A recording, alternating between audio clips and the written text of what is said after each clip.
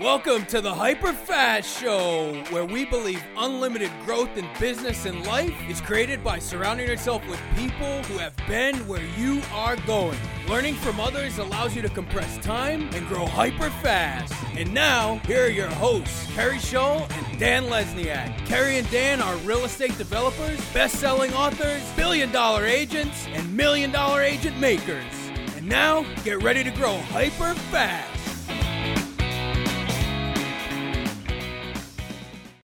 Welcome to the Hyper Fast Show. In today's episode, we come to you from the Hyper Fast Sales Summit, where Ryan Serhant, New York billion-dollar real estate broker, author, and television personality, delivers an incredible keynote speech on the power of thinking like a salesperson and creating a resolution for the next decade. We hope you enjoy. So who in here watches Million Dollar Listing New York? So you seen it? Yeah. And I wrote a book. Have you read that? Okay, so like 4 people. That's okay, good. That's okay, good. It's crazy, actually, because I just did this, the VIP luncheon, and got to have a really, really cool chat with a bunch of people over there, which was awesome. And one thing that we kept talking about kind of at lunch was like goals for next year, right? Like what we do kind of going forward into 2020, which really got me thinking. And I was sitting next to 2 guys who were in the armed services, Mike and Eric. Are you guys in here? Oh, they're right there. Yeah, which is insane. And they were telling me how 10 years ago, they were in the armed services, right? Crazy. And now they're here selling real estate and have completely changed their lives. And here I was thinking, okay, well, 10 years ago, 2019, 2009, I was still hand modeling. And I was still, are they laughing at me? How else do you think I'm going to pay my bills? I was in New York City. I had absolutely no money. I think a lot of people have this idea of me when they see me on television or the vlog or on social media, and they just think like maybe I was born in a suit. I was not born in this suit whatsoever. I was born in Texas, and I moved. Shit. I was born in Texas on a mattress in my house, and I moved 8 times before I hit 4th grade. We bounced from house to house to house to house to house. And then I grew up a little bit outside Boston. And the only thing I was ever really good at was theater. It's like the only thing. My parents made me take every single class, just to let you know kind of like who I am and what you're dealing with. Real estate was by far the furthest thing in my mind you could possibly think of. Like if you would go back in time 30 years ago, 20 years ago, and tell young me one day in 2019, you were going to be at the Hypervast event talking about real estate and how you sell in New York City, I would think you're fucking crazy. Because it was just so far away from me. But the one thing I was good was theater, and I would make these little movies with my little brother, and I kind of do the same thing now. It's not my little brother, sort of. And my parents made me play every single class. I did play every single sport. Right? I was the tallest one in my entire family. My parents made me play every single sport, but I was kind of overweight, and I didn't really like sports. I like watching sports, but I wasn't really good at them. So I had this distinct memory when I was in 5th grade of playing baseball, because I had to. I had to play one sport a year, right? To see if it would stick for me. My parents wanted me to be well-rounded. And I was like right field, and I remember my dad coming out, grabbing my hand in front of everyone and telling me, this sport is not for you. And pulling me off the field. And you laugh. Yeah, it's funny now, isn't it? Yeah. Ruined my life in 5th grade. Girlfriend that I thought I was going to have was like, that guy is a loser. But I was good at like playing dress up, you know? I was good at doing like kind of the community church plays and things like that. And so then as I got older and older and older, it was the only thing that I was really good at. So I went to school and tried to do theater, and I liked it, right? I kind of, to be honest, and to be a little bit vulnerable for a second, like the reason I liked theater and the reason that I liked kind of doing plays and doing little films was it gave me the ability to be someone other than myself. And I think for a long time, I really didn't like myself. I didn't like being myself. I didn't like the person who I saw in the mirror, which for a really long time was someone who was overweight with really bad skin, like no self-confidence, right? I had really insecure about absolutely everything. And that was who I was for a really, really long time.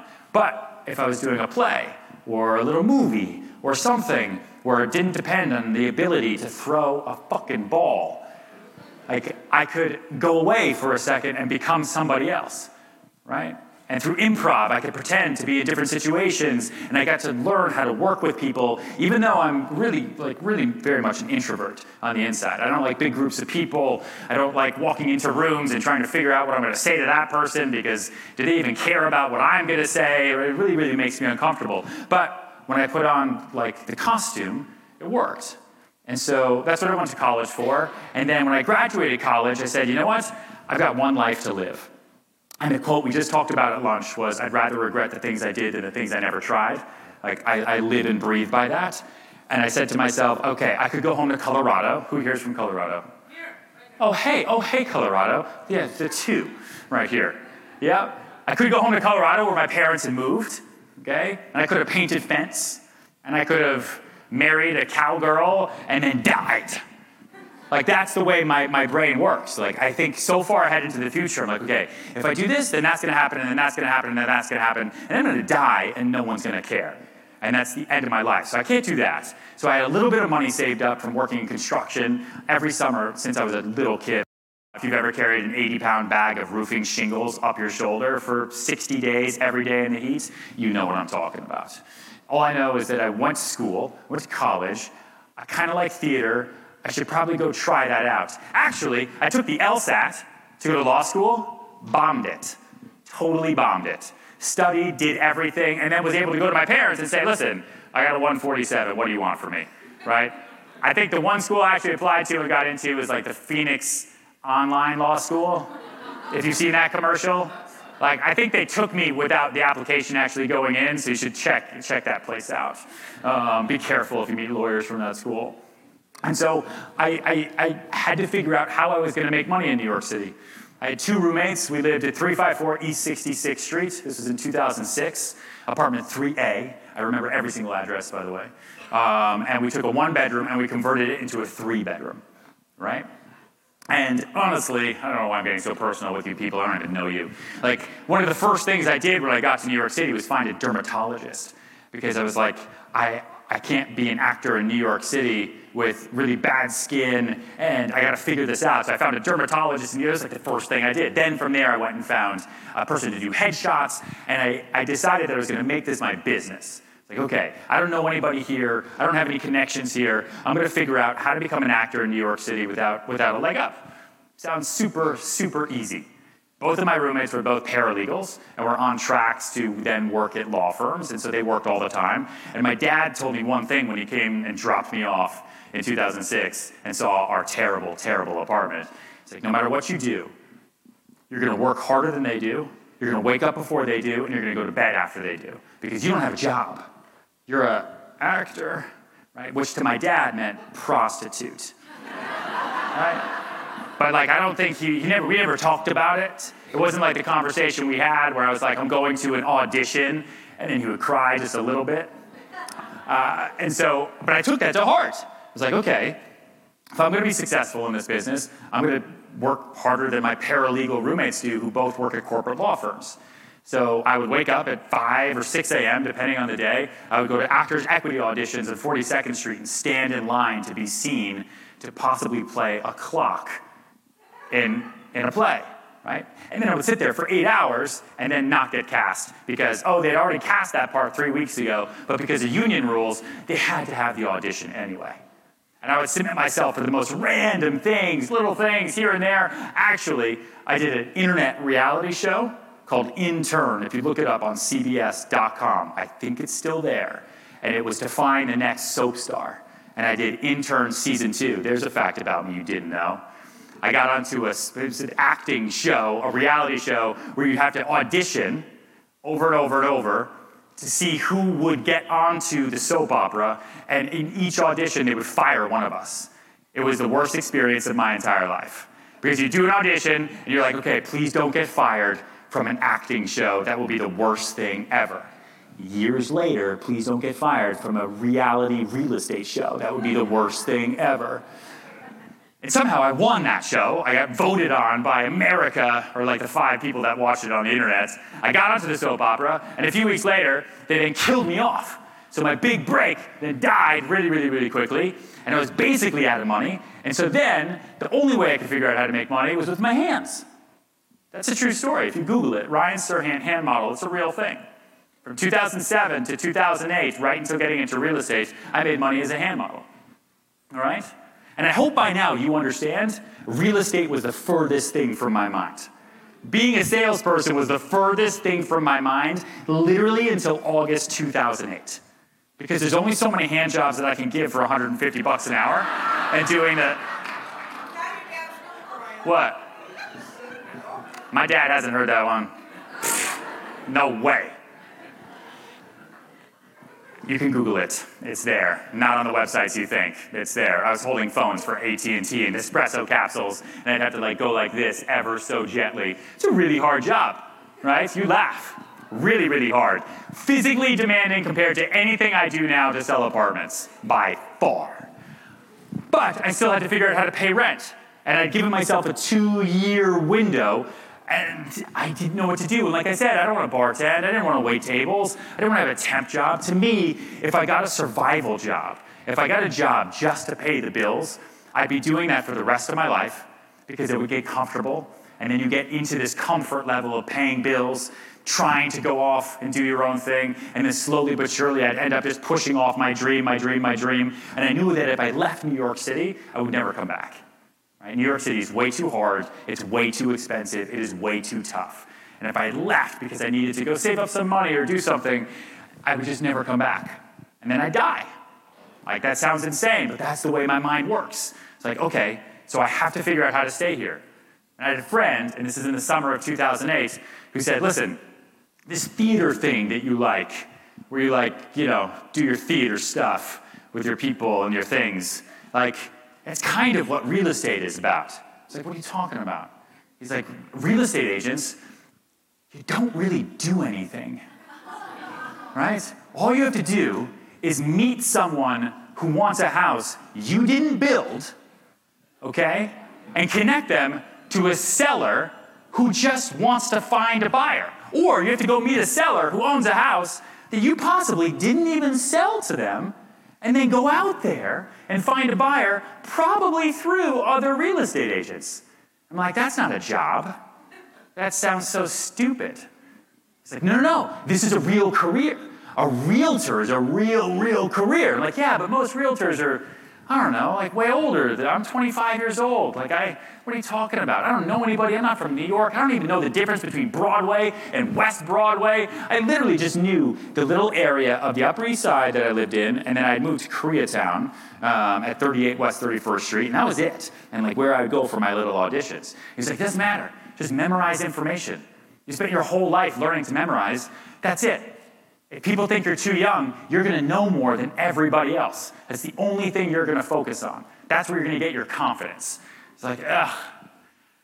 But I had nothing else to do, so I got my license, which cost a couple $100, I think, at the time. I did all my clicking online because the barrier of entry for real estate agents in the United States is downstairs, right?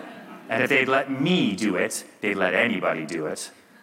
And I got my license, and I started on September 15th, 2008, which was the day that Lehman Brothers filed for bankruptcy. Hey, if you remember that day. And in hindsight, was the absolute best day that I could have started. Because everybody was getting out of the business. The market was totally terrible for the first couple years that I was in the business. And to me, I just thought that real estate was really hard. It's the chances that my client is going to lose their job is pretty high, but I guess this is just how it works.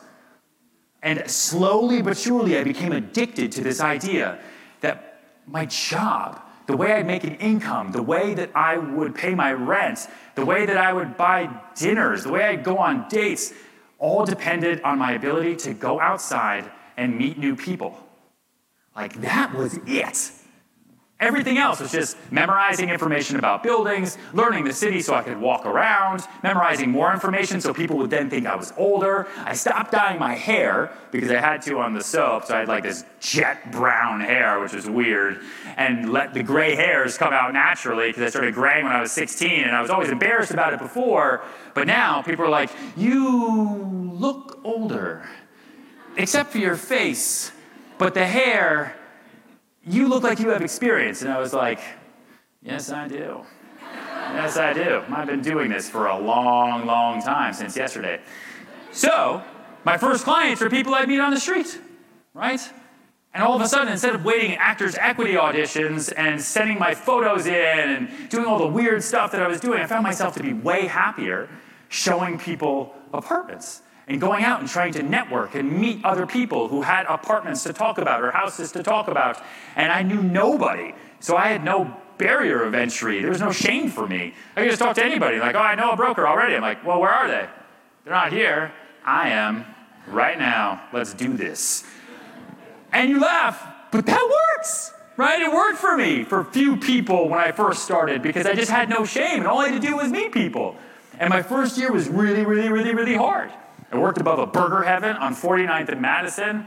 If you've watched my vlog or watched the show or read the book, you know that a lot of my first clients came from Starbucks on that corner that's still there to this day, meeting pregnant women, trying to sell them bigger apartments, meeting foreigners at Saks Fifth Avenue, trying to get them to buy apartments because I would totally profile them. If they had more than 2 shopping bags, they clearly could afford an apartment from me. Right? Because what was my alternative? My alternative, literally, for me, was to move back home to Colorado, which is a beautiful place for these two people. But for me, I didn't want to do real estate in Colorado, and I didn't want to move home. Moving home felt like failure to me. And that first year was really, really tough. I completely ran out of money, and I had no idea what to do. I couldn't afford groceries at the grocery store at one time. It was just a mess, and I had no self-worth. One, as an actor who couldn't make it, right? Who got fired off an internet reality show that turned into a soap opera thing.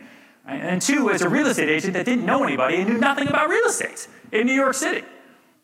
So to anyone out there who's listening, who's brand new, who feels a little lost, I promise you I was more lost.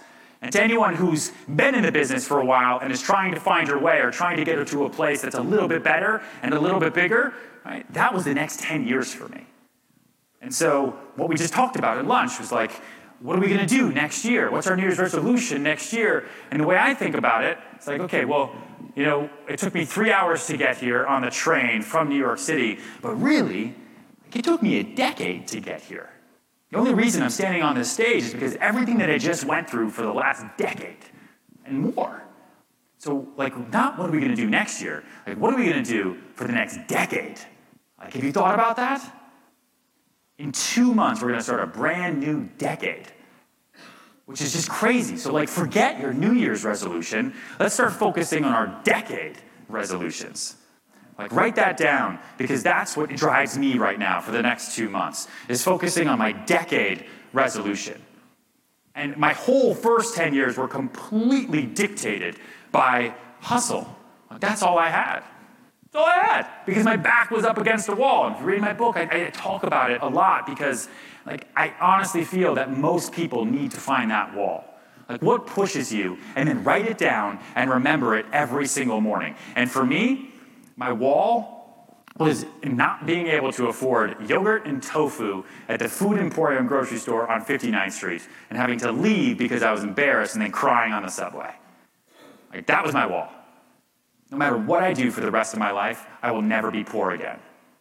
That is it. That is my line.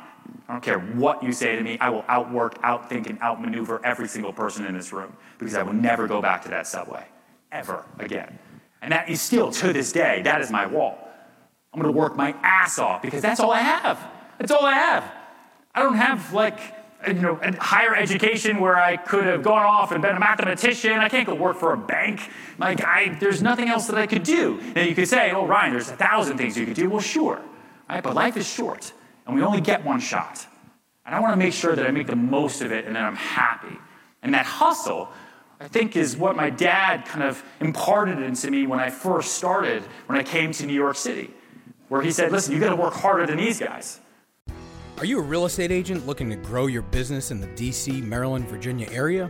The Kerry Shull and Orange Line Living team is looking for talented, motivated people who want to be a part of a collaborative and competitive team poised to become #1 in the world by 2021. Our new agents have success at a rate that is nearly 9 times the industry average, and our experienced agents average over $252,000 a year. Our industry-leading lead generation, training, and support systems put our agents in the best possible position for success. If you want to work hard, serve more clients, have fun, and make more money, then call us today at 703-661-9756 or go to kerryshullcareers.com.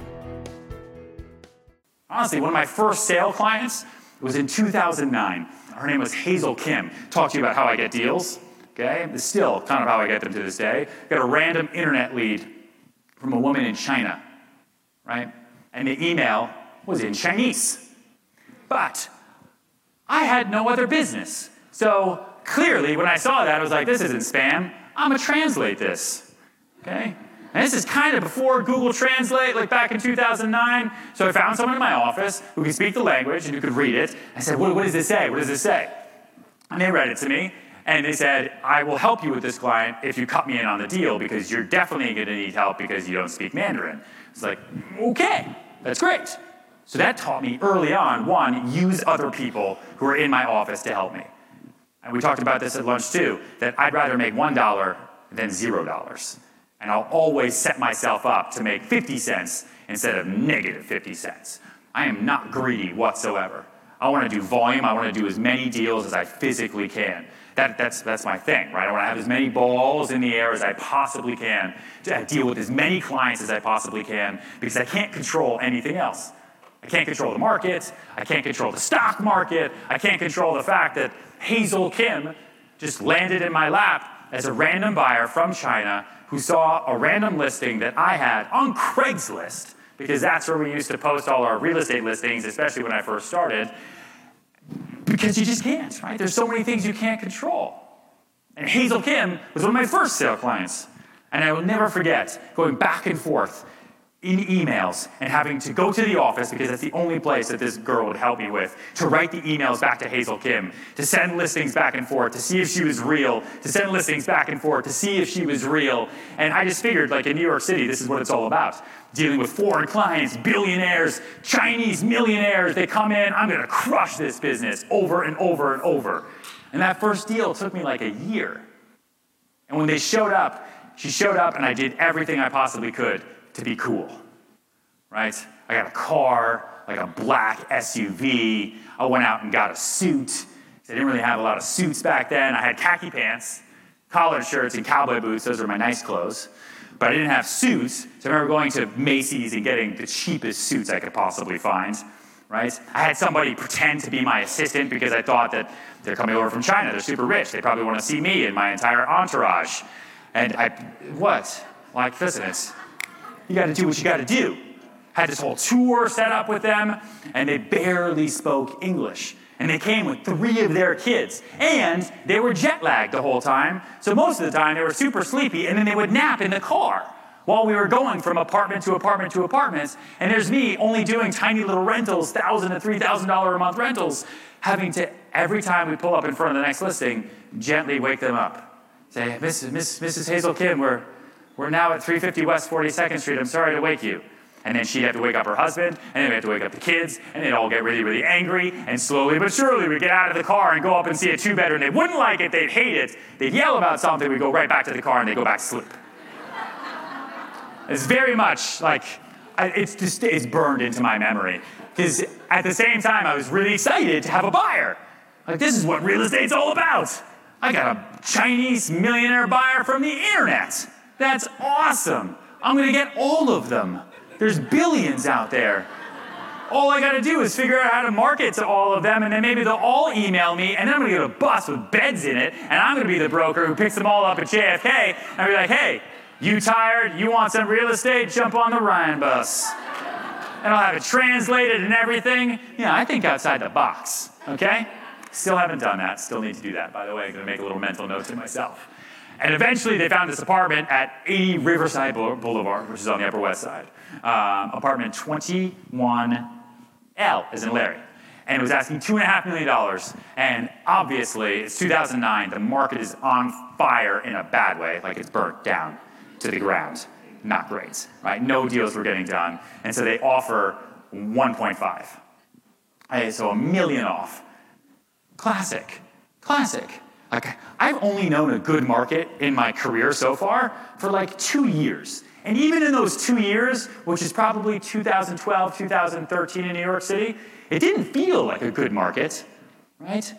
Good markets only come in hindsight where you're like, wow, man, things used to be good because now they suck. Wow, remember when we used to sell things?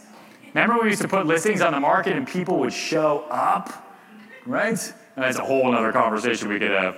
But that was my first deal, and so I had to figure out how to make that offer, and I didn't know what to do, and the girl that was helping me with the language was the one who was negotiating it, kind of back and forth, because she was translating it to me, but I wanted to be the one that was presenting it to the developer, because this was a new condominium building, so it was really, really exciting, and I wanted to present myself as the best agent ever, so I remember before presenting the offer, I built out my email signature, because I didn't really have one before. It was just like Ryan Serhant, agent, right? But I built it out to make it like really long, because I thought that if you had a big, long email signature, that meant that you were serious and that people would take you seriously. Looking back now, I realized that it was super annoying. But like, I just made up a bunch of stuff on there where I was like, #1 real estate agent, with all these disclaimers and all this stuff, because I wanted them to accept the offer, not knowing that, you know, $1 million off the asking price is a bit insane. But they countered. They countered at 2.25. They came back $250,000 off the asking price because the market was terrible. No one was buying anything else. And I did what every brand new real estate agent does in that exact moment. I started cashing checks, right? Not physically, I had no checks to cash, but in my brain, it's like, dude, if I get them up to 2.25, percentages, math, multiplication, I'm gonna be rich. This is the greatest business in the world. All I have to do is meet people from other countries, get them really excited, let them nap in my car, show them apartments, and they just pick one. Oh, and the best part, I forgot to tell you this part. They were buying the apartment in New York City for their daughter, who was in utero. You know what that means? Daughter wasn't born yet. Daughter, she was pregnant. They were buying it as a future investment for the daughter because one day that daughter was going to go to Colombia. That's a real conversation. Real conversation. And I was just like, absolutely she will go to Colombia. Look how smart she is. Look at her in there, moving around with that brain and everything she's got going on. It's going to be great. And I didn't even know what to do. So like an idiot with my super long email signature, because I didn't have a mentor when I first started. I didn't know who to talk to. I just had my translator trying to help me out. I put that in the offer. I was like, I can't remember what the sponsor's name was, but I think her name was Deborah. It's like, dear Deborah, on behalf of my clients, Mrs. Hazel Kim and her family, we are making an offer on apartment 21L on behalf of her unborn child. Just because I thought it would do something that would help, maybe. It didn't help. Because it made it seem like it was some bullshit offer from a broker that no one had ever heard of, that had done zero business. Like if you went to my website, it was just random rental listings that kind of looked like they were in Chicago. And there's a reason for that, is because I would steal photos from listings in Chicago, use them as listing photos, put those on Craigslist to bait and switch people. Right? That's what you would do. As a brand new agent in New York City, don't give me those looks. Don't give me that look, right? I told you, that first 10 years was all about the hustle for me, right? So then when someone would call and they'd be like, this apartment with this amazing view of Lake Michigan, like, you know, where is this? Like, that's on West 87th, come with me. Come with me. And then you show them other apartments, and I was really good at having conversations with people just to talk to them, because back to my actor days and my improv days, I didn't have to be Ryan. I got to be Ryan, the real estate agent. Right? I got to be Ryan, the guy that knew what he was doing, that had all this confidence, that had been in this business for a really, really long time. I got to be Ryan with confidence. And that was kind of the character that I was allowed to play. And I know that sounds crazy and maybe a little psycho, but it's what worked for me. to be able to show up with people I don't know, meet them on a street corner, and show them listings that didn't exist, and then show them other things and actually get them to buy stuff and actually get them to rent stuff. So those initial deals and my Hazel Kim deal, which is completely insane, taught me that power of confidence, which I now call big money energy, because it really, really kind of imparted on me my ability to walk into a room and show somebody that you know what you're doing and that you have confidence without actually having to have experience. And people just naturally believe me, and I learned that through improv classes and through everything else. So the sponsor countered at 2.25, and then I had to get these people up, right? And they wanted to buy an apartment while they were still in New York City. And I'm just telling you this deal because I just remembered it, and it was my first sale. And I feel like a lot of people think that I do these big deals and they're super easy, and we sell them all at open houses like you see on TV. Doesn't happen, okay? Just making that super clear. And so they decided to counter 175 because they wanted to go tit for tat. So it was 2.25 and then 175. And then the sponsor came back and said, we meet them halfway and they do the deal at $2 million, which was an amazing deal for this apartment. And then I couldn't get them on the phone. And I knew that they were flying out the next morning. And I will never forget that night in my apartment at 38 West 31st Street, where I shared a bathroom with a lot of other people, freaking out and not being able to sleep. Because I'm like, maybe I pissed them off. Maybe I said the wrong thing. Maybe the girl who's helping me wasn't really translating this whole time. Maybe she was bad-mouthing me, and I don't even know what's going on, right? Like, I don't know. You ever been in a situation where then there's like that limbo in that deal period where you're like, dude, is it gonna happen? Like, what do I do? And they wouldn't get back to me. They'd always gotten back to me. By email, BBM back in the day. Remember the BlackBerry, BBM, right? That's how we were BBMing each other. We BBM everything. Okay? And they wouldn't get back to me. And so I couldn't sleep. So all that money I thought I was going to have, all of a sudden now, it's going to be completely gone. Now in my brain, this business sucks. And now I hate this business. Isn't it amazing? Especially when you first start, when you do a deal, real estate is the greatest business in the world. This is awesome. Screw grad school, mom and dad. Yeah, this is why I'm doing this. Next day that deal dies and you're like, Mom, please help me. I need rent money. I hate this business. I don't know what to do with my life. And that's kind of how I felt in that moment, kind of going back and forth. And because I wasn't sleeping, at 2 in.m, Hazel Kim BBMs me. Says, we awake now. Can we meet to discuss the deal? Yep. They were sleeping. Jet lag. They were tired. They were staying at the St. Regis. So immediately, I called the girl who was helping me, and I said, you need to wake up. Actually, I called her like 4 times. I felt really, really bad. But then I was like, no, I don't fucking feel bad. Pick up your phone. We got deals to do. She's like, what? Like, we gotta go to the St. Regis right now. This is some James Bond shit, okay? We gotta do deals. I'm a New York City licensed associate salesperson, and we gotta move to our clients' demands. I'm pretty sure she had a heart attack on the other line. She's like, are you okay? Are you drinking? Is there something wrong? I'm like, no, I have no business, and this is the one deal I have. And if it gets done, I'm gonna stay a real estate agent. If it doesn't get done, I have no money and I've gotta go home. And she's like, okay, I'll meet you there. So we get up there, we go there, and she shows up, and I will forever thank her for the rest of the time. She shows up with a McDonald's bag full of hamburgers and French fries. I'm like, what are you hungry? You got the munchies? It's like 2:45 in the morning. She's like, no, they're tired, they're jet lagged, they're in America, they're gonna want McDonald's. I'm like, ugh. And in my mind, I'm like, this is terrible, this is awful, this is gonna be bad. I'm gonna walk in here with this bag of middle of the night McDonald's. The minute we walked into their suite at the St. Regis, all the kids ran up, so excited for their food. And she looked at me and she gave me one of those looks that's like, my split just went up. You know those looks? You know when you co-broke a deal and like you're about to lose it, but then the other agent who's helping you gives you that look? In your mind, you're just like, why are they looking at me that way? But you know they want more money. Yeah. And so we talked. Well, by we talked, I meant I talked slowly. She translated, and they agreed to do the deal for $2 million. And yeah, right.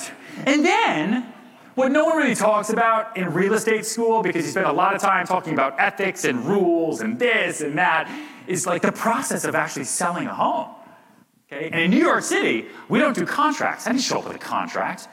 My only job is to connect people, negotiate a number that means absolutely nothing. It's not real. There's no checks. There's no money. Good faith deposits. No nothing. We don't have escrow agents. We don't have any of that. All our offers are through text message, emails, over the phone. They're verbal. That's a real offer. It's a wild, wild west. And then you pass it off to attorneys. And the buyers have to have a real estate attorney and the sellers have to have a real estate attorney. They draft contracts and then they fight and kill the deal. That's what happens in New York. You work for a year to try to put a deal together. Then you go to an attorney and you say, hey, listen, just do the contract, protect their deposit, everything's going to be fine. And they're like, we'll get back to you. And you're like, please, I should have done better on my LSAT. I should have figured this out. I could have negotiated my own deals. Thankfully, those two attorneys were really eager to get this deal done because the buyers actually wanted it, the sellers needed to sell it, and we negotiated it, but it took a really, really long time. My stress level, I think it took 3 weeks to negotiate that contract. And then, the other thing they don't tell you is that when you sign a contract, you then have to send this thing that's called a deposit, right? So then we had to wait for this deposit to come from China. Super easy, right? Super easy. Now, not easy. Back then, also not easy, but still we had to wait.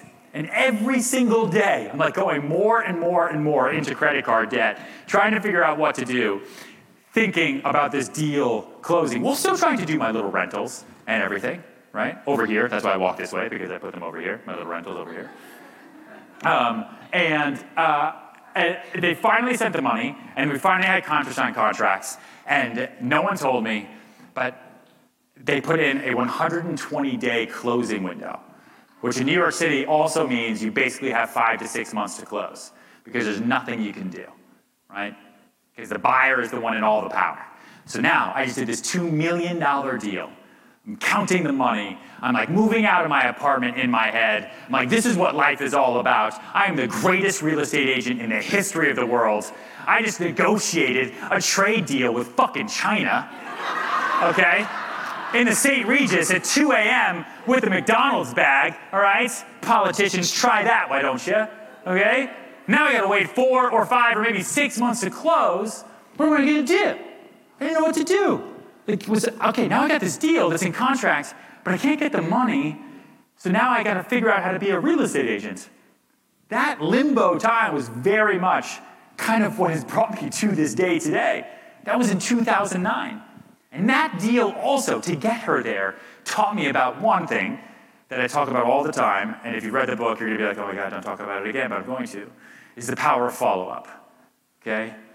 The 3 Fs. If you haven't read the book, get it. If you don't want to, then fine, whatever. We've sold so many, I'm fine. The 3 Fs. It's follow up, follow through, follow back, okay? Write that down on top of the things that you'll remember today from this moment of greatness. Because I remembered when doing that deal, I had now had time. I'm okay, how am I going to move forward? How am I going to move forward and not just be a real estate agent whose whole career is contingent upon random people from random countries emailing him and then wanting to meet in the middle of the night? Those are going to be the outlier deals. And sure, if one comes, that's great. If it doesn't, but I need to figure out how to build a business, right? So I'm going to use that hustle blood and that hustle mind flow that I have, everything my dad taught me, all the ridiculous things that I went through as a little kid, all those insecurities, I'm going to put them into a ball of fire, and I'm going to use that fire to fuel me going forward. And my secret sauce, if anyone ever asks me, they're like, how do you sell so much? How do you do this? How did you build that? How did you do everything? And this year we'll do probably between closed and sold, my team will probably do 1.3 billion or so, right? Just on my team. You don't have to clap for that, right? I have a large team that helps me, but we are relentless in the work, okay? And a big part of that is because we are incredibly disciplined. Because that outlier deal, as great as it was, and it did eventually close, really stressed me out. Really stressed me out. I can't have a career based on deals like this. I need to figure out how to be a real estate agent because I'm going to plant my flag in New York City. I'm not from here. Born in Texas, grew up outside Boston. I'm going to figure this out. All those other real estate agents that are 10, 20, 30 years older than me, who went to school here, who have parents here, who've gotten leg ups from their CEOs, I don't have any of that. Good, I'm gonna put that into my fire bucket. I'm gonna keep that right here in my gut, like right underneath my rib cage. And every morning when I wake up, that's what's gonna fuel me to do even more. Even if the market tanks, even if that seller drops off the face of the earth, even if that buyer then goes and buys another house with somebody else, which is gonna happen over and over and over and over. And so I made sure, just like I did with Hazel Kim to get her to New York, that I would follow up with everybody until they die. If you know me, and if you're in my database, you know I will email you over and over and over and over. And I don't just email people with nothing. Okay? My system of follow-up is broken down into 3s. Follow up, follow through, follow back. So the first step, right, is following up, and that's actually following up with what you tell people you're going to do. So if you met me here, and a bunch of people have met me, okay, and you said, hey, I want you to be my referral broker in Richmond, right? One of you said that. And anywhere else, actually follow up with me. And if I don't respond, follow up with me. Don't harass me, but follow up with me. And I do the same thing with all of my clients because they're busy, they have lives. And that's what I learned with that Hazel Kim deal. It's like she's probably busy running an oil and gas empire in Beijing. I'm like this little broker in New York City who's super excited about her $2 million deal that literally means absolutely nothing to her because she's buying it for a baby that's not even born. So I gotta stay on top of her. I gotta make sure that she knows I'm the greatest real estate agent in the history of the world. And I'm the person that she needs to go to for all things real estate, especially for this deal, which she better close on. So that's my follow-up. Right? Follow through is then actually doing the things you say you're gonna do. It's the thing that probably gets me the most frustrated with people, especially people who work for me, especially my team members. If you say you're gonna do something, you have to do it. I have a one-strike policy. If you have a bad memory, you can't blame your bad memory. They invented pens for people like you, okay? They invented phones. You see an iPhone? There's a note section. Type in it. If you have a bad memory, write things down. Your laziness to remember things is no longer an excuse because you have the ability to remember everything going forward. So if you tell someone you're gonna send them listings by 5 o'clock, don't send it by 6. Be someone of your word and do it by 4:30. If you tell yourself, which is probably the most important part, that going forward in 2020, in the next decade, because that's what we just talked about, making a decade resolution, that you're gonna flip your business around and you're gonna do things differently, and you're gonna follow everyone's systems here that you learned in these last 2 days, or you're gonna meet 5 new people every single day, whatever you're going to do, actually do it. Like the only one who's stopping you from being more successful, I swear to God, is yourself, right? It's no one else. There's no one else. So that's why I work so hard all the time because it's the only thing that I can actually control. I can't control that I had bad skin for so long. I figured it out, but I couldn't control it, right? My weight, I could control. I figured that one out too. I can't control the market. I can't control Hazel Kim and her craziness and their nap schedule. I can't control anything else. I can't control so many things in my life. So I'm going to focus as a real estate agent on becoming the best real estate agent in the history of the world. And I'm going to do it through things I can control. And what you can control is the work. And then there's follow back. That's the 3 Fs. Okay? Follow up, follow through, follow back. And that third F is going back to everybody you've ever met. Everyone you followed up with in the past. Everybody you knew in 3rd grade. People you used to work with. That woman that you met. You got her contact information when you were buying a pumpkin. Whatever it is. Going back and re-engaging. You can do it through newsletters and you can do it through personal follow-up. Like, that's it. I don't have some secret email database. I don't have anything secret that anyone's ever given me. I got super lucky with a TV show in 2010. But let me tell you something. When was the last time you picked up the phone and called someone you saw on TV?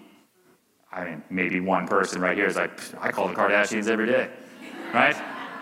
You have a problem. You don't do it. Like when the show started, I thought, like, boom, here we go. I made it. I'm on television now as a real estate agent. What is my life? That is so weird. Phone's gonna ring off the hook. Not a single person called. No one called. So then I had to figure out, like, okay, well, all these expectations are here. What do I do? You know who actually called in those first couple weeks when the show first came out? Other real estate agents. That's where a lot of the business for $1 Million Listing comes from me, is from people in this room. It's a big part of the reason I wanted to be here today. Like, I am pro real estate agent, 1,000%. That's why I wrote the book. That's why I put my course out. That's why I do the mentorship programs, everything, because I believe so strongly in this career where literally you can be a fat kid with bad skin who only likes theater and can't throw a ball, and you can become the #1 selling real estate agent in New York City by the time you're 31. Right? I outsell the next person below me by double. I went into Brooklyn 2 years ago. I'm now the #1 selling agent in all of Brooklyn by $103 million. And I'm telling you, it's just discipline. Like, that's it. It's crazy. It's just the discipline of doing the work and doing the follow-up every single day.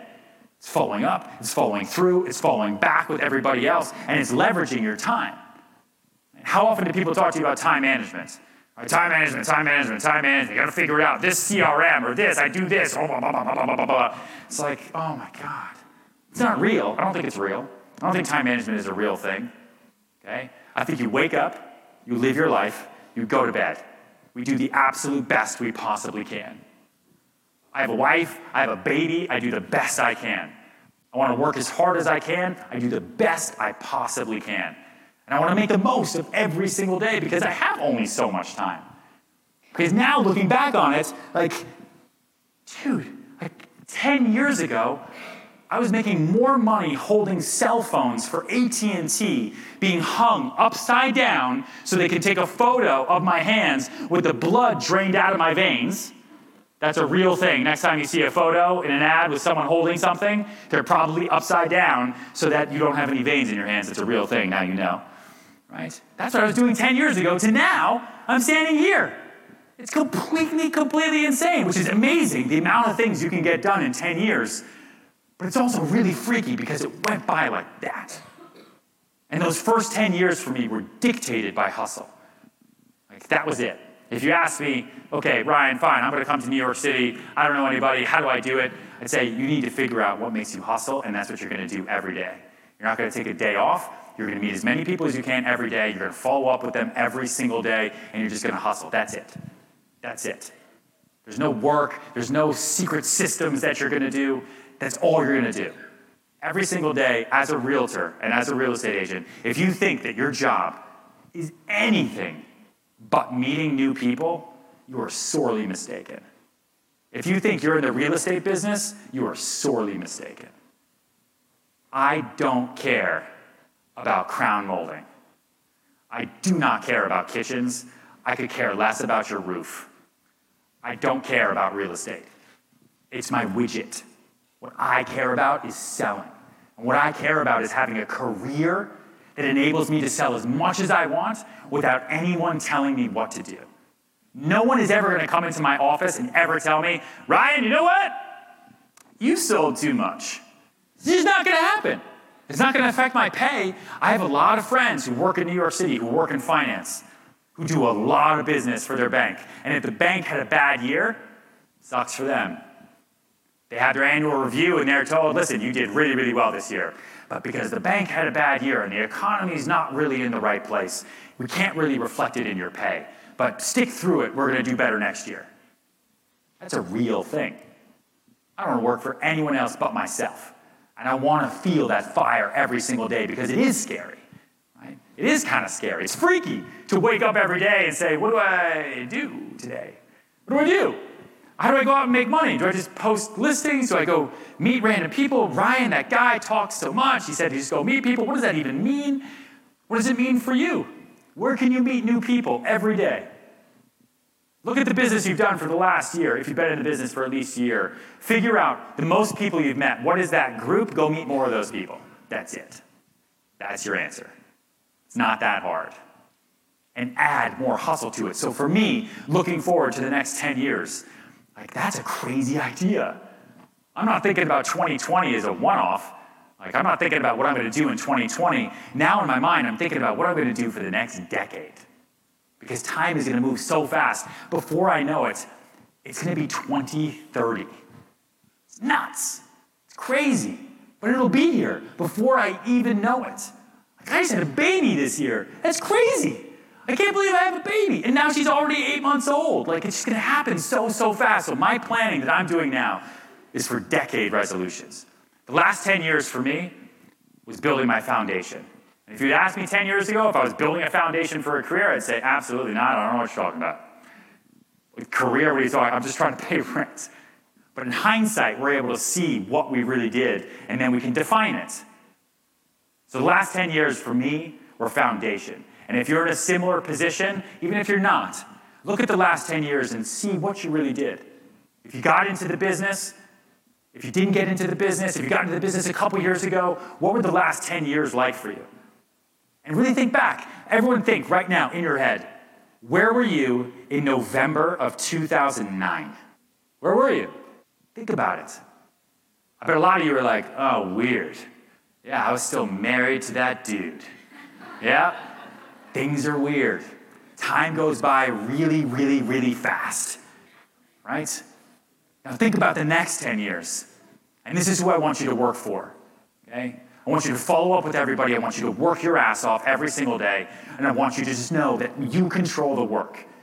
You don't control the job. You don't control the market. You don't control your clients. You control the work that you put in every single day. And you're going to take care of the next 10 years because you're going to plan for this decade. Because in 2009, everybody in here didn't have that opportunity. Raise your hand if you planned for the next decade in 2009. Did you? No. No hands are raised, right? Because no one did. No one thinks like that. But now we actually have the opportunity to do that. We can all, by the end of the day today, we're all going to write down in our phones, what's our plan for the next decade? Where do you want to be in 2030? That person is going to be you before you know it.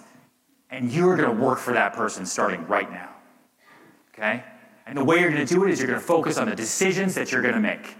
All the hustle that we all use to get here every single day is now going to produce calculated, possibly risky, decisions to get you to the person you want to be. If you want to be a $100 million broker, let's do it. Anything is possible. If you want to go into another state, another town, if you want to grow a team of 50, if you want to retire, that's possible. Maybe the next 10 years you want to be on the beach in Mexico or in Greece. You want to be hanging out. Maybe you want your own yacht. I honestly really strongly believe in the power of positive thinking because it's real. It does happen if you force yourself to remember it every single day. So going forward, after today, focus on the next decade, your decade resolution. Work for that person. You will sell more next year. You will live a better lifestyle. You will make more money. I guarantee it. Thank you very much. Thank you for tuning in to this episode of the Hyperfast Show. Subscribe to us if you want to make sure you get the latest and greatest Hyperfast shows. And remember, we love reviews. Reviews help us bring better and better guests and improve our shows. So give us the good, the bad, and the ugly. We hope you enjoyed the show, and we will see you next time.